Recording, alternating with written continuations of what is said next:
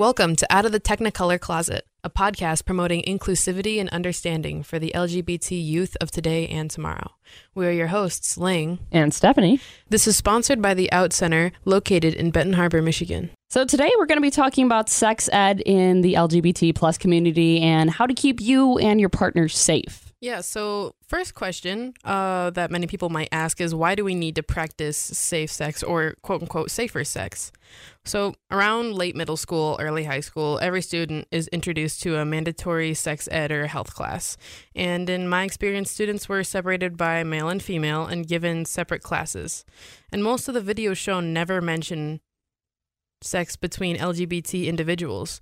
Some videos in schools even crucify thoughts and questions involving queer safe sex. And because of this, the rate of the LGBT youth contracting sexually transmitted diseases is scarily higher than it is for heterosexual youth. This just laminates the severe need of education when it comes to being safer when having intercourse. This is so true, though, because I don't remember ever learning about any safe sex practices for the LGBT community. It's always like the basic of men and women, they have sex. This is a condom. Yeah. This is, whatever it may be and blah, blah, blah, blah.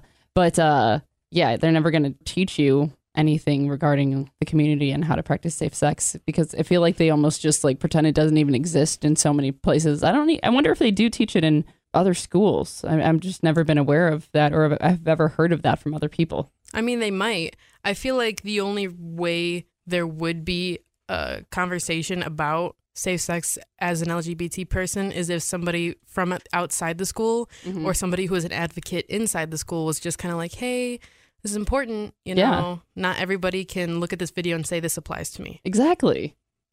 So let's talk about ways to practice safe sex. So the first way to really practice safe sex is to not have sex. Don't do it. Don't do it.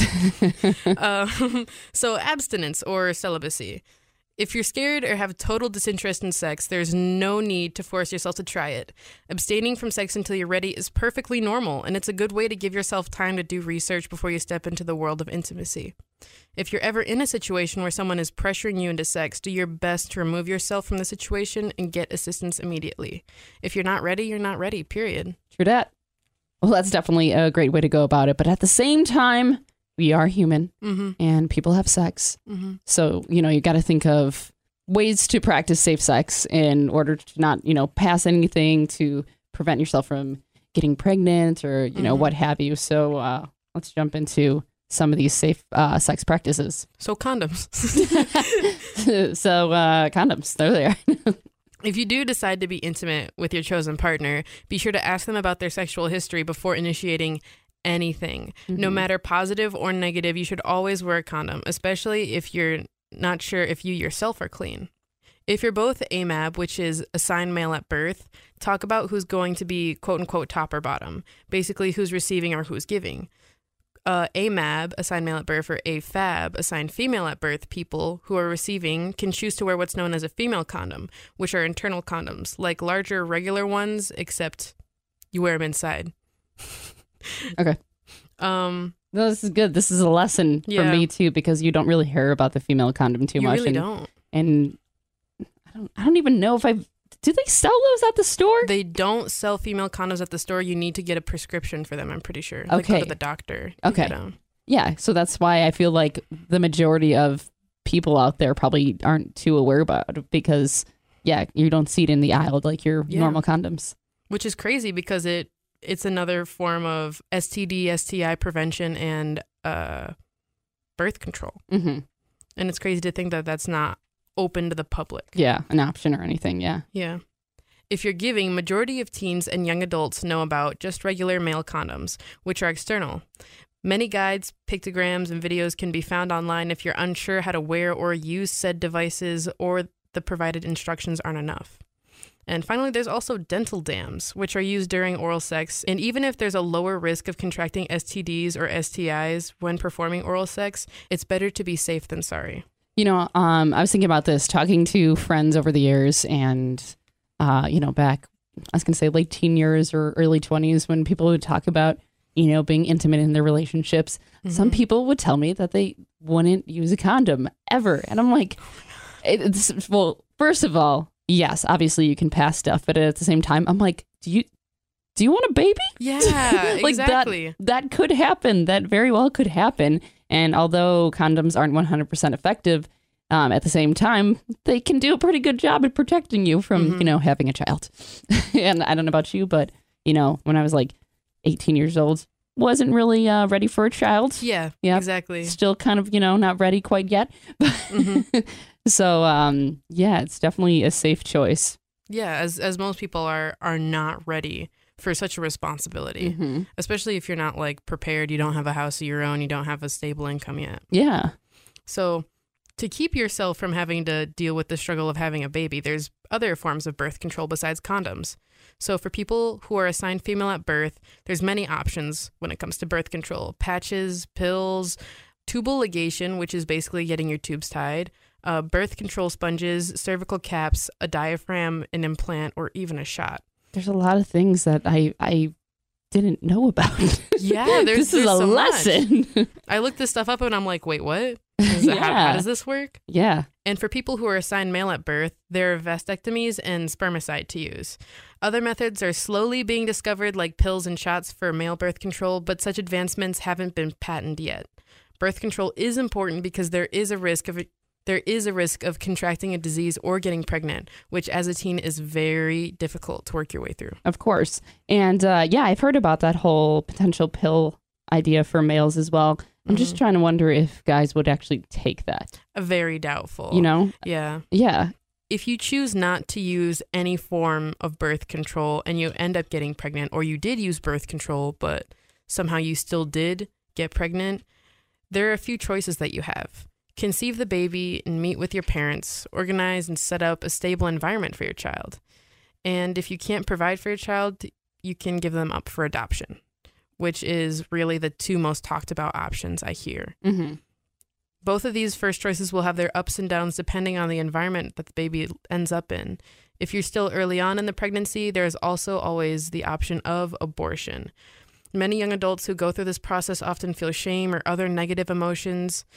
And if you know that you can't provide for a child and you don't want them in foster care, the best course of action is to do your research and eventually maybe visit a Planned Parenthood, set up an appointment, and see if this is what you really want. It reminds me of that Friends episode when Rachel's pregnant and Ross is like, but we used protection, which is good to think about, though, because, again, they aren't 100% effective, most birth control options. So, better safe than sorry, really, even because I was going to say it's better than going without the protection. Exactly. And I've heard that I think most condoms are 95% effective. So there's still that 5% chance that you could end up having a kid. You know what? And that's a good, 5%. That gives me enough reason to be like, all right, staying protected. Exactly. So dealing with STDs or STIs.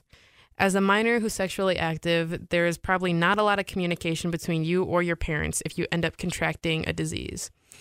Research and call your local clinic to see if you can get tested without parental consent if you don't want to talk to your parents about it. If you're close enough with your parent to be honest about them with your intimate life, talk to them as soon as you're questioning your physical health. Make sure you also always disclose your current status to any partners. If you find out that you've had a disease for a while, tell your recent partners to get checked just in case. Very true. And that's something I totally believe in, because I actually remember talking to a partner in the past about this who acted offended when I wanted to know about her history. And I was like, no. I need to know this. I want to make sure I'm safe. And you should always, definitely should always do that, because, again, it's your body and whatever may go in your body or whatever around it, you want to make sure that you're going to be healthy after it happens. A potential one night thing, or something. But, that's what it could be. For some people, it could be a one night thing. For some people, it could be obviously a long relationship. But in the event that it is just a one night situation, do you really want to ruin potentially the rest of your life by contracting something? And there's a lot of people who live by that one night lifestyle, with the upcoming constant use of dating apps like Tinder and Grindr and so on and so forth, where especially on Grindr, I have a few gay friends and they talk to me and they're like, oh, I'm going to meet up with this guy tonight, or I want to do this with this guy tonight. And I'm like, is he tested? Like, how long have you known him? And it's like, well, I just started talking to him tonight. And I'm like, okay, just make sure you're safe. Yeah. So do you know about any specific facilities in the area that allow for people to get tested whenever they might need to? And if that's the case, is it a free thing? I talked to one of my female friends once, and she was very concerned that she contracted something from somebody who's very sexually active. Mm-hmm.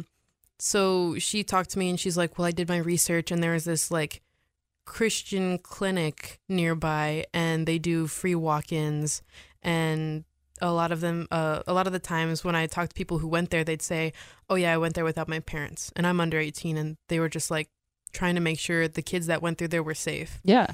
So I don't remember exactly where it was. I think it was in South Haven. Okay. There's the place in Grand Rapids, which is a little bit ways away. Mm-hmm. But it's the Howard Brown Medical Center. Okay. Very, very nice place. You can go there to get hormones. You can go there to get checked for diseases. You can go there for just anything in general involving your health. And honestly, roughly around equal distance away, there's Chicago. Mm-hmm. There's plenty of centers all over the place too, and I'm sure probably South Bend has something as well. Yeah. But yeah, because I just noticed that I actually saw signs outside of various places when I was living on the north side of Chicago that would say like free testings, you know. And I actually have a friend who would go. I think he would go maybe like once a month or once every other month, even though he had been dating his boyfriend for a little bit. But he's just like, you know what?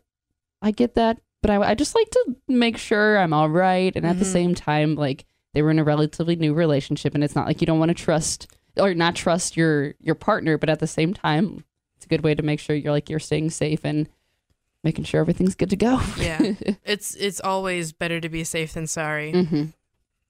One of the biggest topics discussed when it comes to sex, besides being safe, is consent.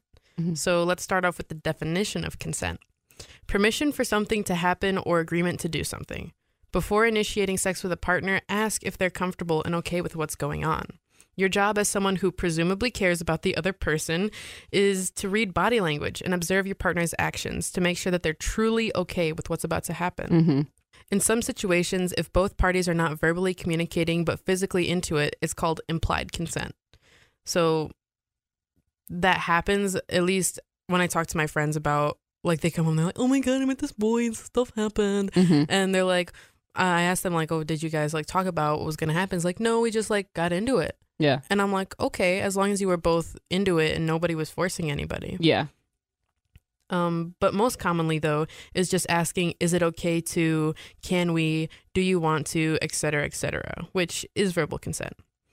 So there's a lot of confusion. I mean, just to clarify, when I say implied consent, it doesn't mean that there's one person and they're trying to initiate something with another when they're obviously like not into it. Mm-hmm. Just because somebody's body may physically react in a certain way doesn't mean they want any part of what's going on. Yeah, very true. And I think that's, I mean, look at what's going on in the world today and has been going on for the past like at least year and a half or so with the Me Too movement. Mm-hmm. There's a lot of like, well, I didn't give consent to this. And, some of those stories may or may not be true. You really never know with like everything that's going on. But at the same time, like you need to make sure that it is okay if you have any doubt about the other person not being okay with that, then, you got to stop it yourself because you don't want it to lead to anything bad, like a bad outcome for you. Yeah. In the long run.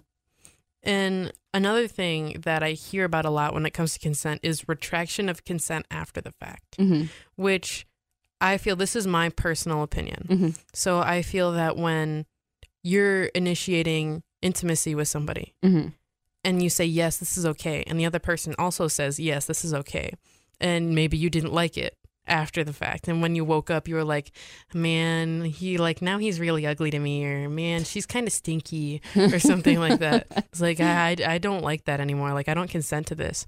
You could get that person in trouble when really they did nothing wrong. No, exactly. And I don't think that's fair either. It's like, if you were okay with it at the time, then, all you can do is move forward and just be like, this is not going to happen anymore. Mm-hmm. Because, yeah, that's true. If you both agree at the time, Because I feel like that's another big issue too. Of Yeah. a lot of people being like, but you agreed, you know, and again, who knows? You never know what happened in any situation.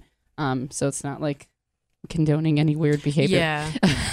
It's just more so like if you both agreed at the same time, like trying to take it back after, it's kind of something that's not fair to either of you really at that point, because, you know, again, can't take it back, and all you can do is just keep going forward after that. Mm-hmm.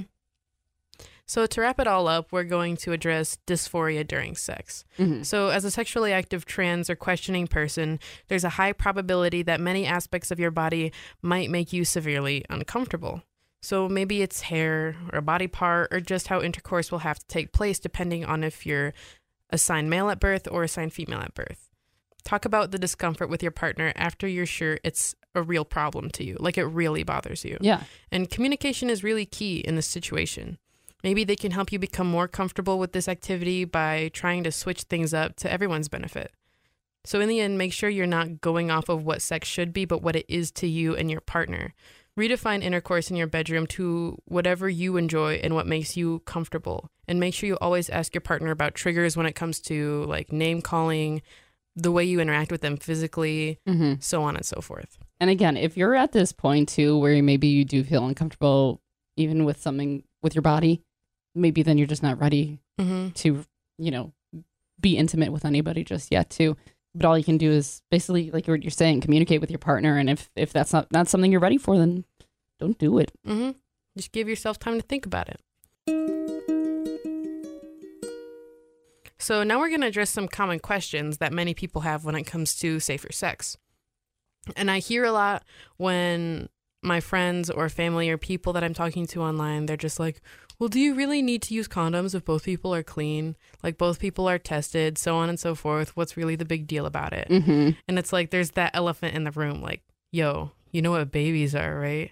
Yeah. That's the thing. It's just like, I just don't understand sometimes with a lot of people how they think that, oh, it'll be okay. It'll be okay. But like, what if there's the one time that it's not okay, that you don't pull out in time, you know, whatever it may be, that isn't the safest route to go. Like, yeah, there is a chance you could have a baby. And there are, you know, certain things like plan B that you could take. But that stuff can like jack up your body. It can. And it can put a dent in the bank too. Exactly. Because I think it runs around like 50-ish. Yeah. So it's like, you don't want to have to do that. And so it's just better to just wear it. Just wear it. It takes like 2 seconds. Exactly.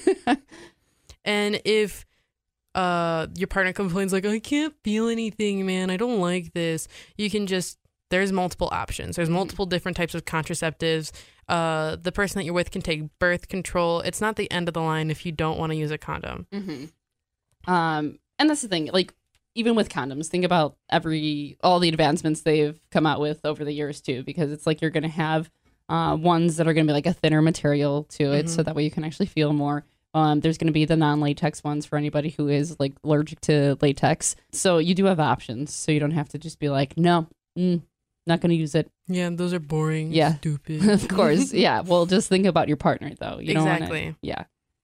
So another common question is, can you cure STDs or STIs? So yeah, there are a few out there that can be cured with like antibiotics or prescriptions, like chlamydia. It's a bacterial STD. Also gonorrhea, just like chlamydia. It's caused by a bacteria that can usually be treated with an antibiotic. But I guess there have been some cases of gonorrhea that people actually resistant to the antibiotics. Oh, that's not good. No, exactly. So you definitely have to be safe about that. And some of this stuff just kind of freaks you out because you don't want anything up in your business or whatever it may be. You know, that's just going to be so uncomfortable. And yeah, I had known someone who had chlamydia and got it taken care of and everything. But I remember when she had told me about it, she's freaking out. I'm like, yeah, I'd be freaking out too. Like, it's just, you know, it's a concerning thing, especially, I don't know, like any illness or whatever it may be, you know, if you don't know if you're going to be able to actually like cure something or whatever it is, it's in your head, and then you're constantly concerned, and you don't want to be walking around trying to live your life and being stressed out consistently about this. when talking about STDs or STIs or other sexually transmitted diseases, there's the topic of AIDS or HIV that always comes up, always. And I like to talk about this with my gay friends who are sexually active, just to make sure that they get their partner tested and then themselves get tested constantly, because it's still a possibility that they could contract it. So you're like the leader of your group of, you go get tested, you go get tested. I want you all to be safe. Yeah, because they come to me and it's like that's great. They're trying these new things and I'm like, that's amazing. Like, I'm glad you're getting yourself out there, but think of the consequences. And you're like the mom. Yeah, I do my best to be the mom.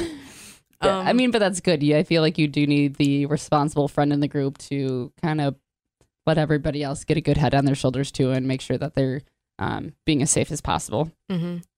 And I was friends for a while, family friends with this couple who both had HIV, and they've been getting treatment ever since they first contracted it, and they've been doing great. Okay. It's amazing to see their remission and like the steps that they go through, the processes, and hearing their stories. They're an older couple. Yeah. So one of the men in the relationship, we'll call him Joe, just for anonymity reasons. So Joe had a lot of ups and downs when it came to treatment. His T cells would constantly fluctuate, and he'd go from like a really, really good place in remission. All his hair would grow back. He'd be outside gardening again. He'd be having a great time playing with his dogs. And then a few months later, his T cell count would drop. That's so scary. And he would have to go to the hospital for a long time. And there's been so many instances where it's just been like fear of heart failure or something along those lines. And just the fact that they were able to get the treatment in time for it, and that the fact that they're like spearheading it, like keep on constantly like being in touch with their doctor, so on and so forth. They're kind of role models a little bit. Well, yeah. And I mean, I'm glad that they are consistent and continue to like get the treatment and stay on top of that to make sure that both of them are healthy. But yeah, that seems like a very difficult thing to have to deal with in your life, you know? Which is another reason why, like, if you're putting yourself out there, if you're out there just to get, like, a one-night stand, make sure, for the love of everybody in your life, that you just be safe. Yes. So, in the end, guys, don't be silly. Protect your willy. Nice. But really, you don't want anything on that. That shouldn't be on that. Exactly. So I know we probably didn't cover everything having to deal with sex ed in the LGBT plus community, but I think at least we had a good gist of what it's all about, and very good ways on how to stay protected if you are sexually active.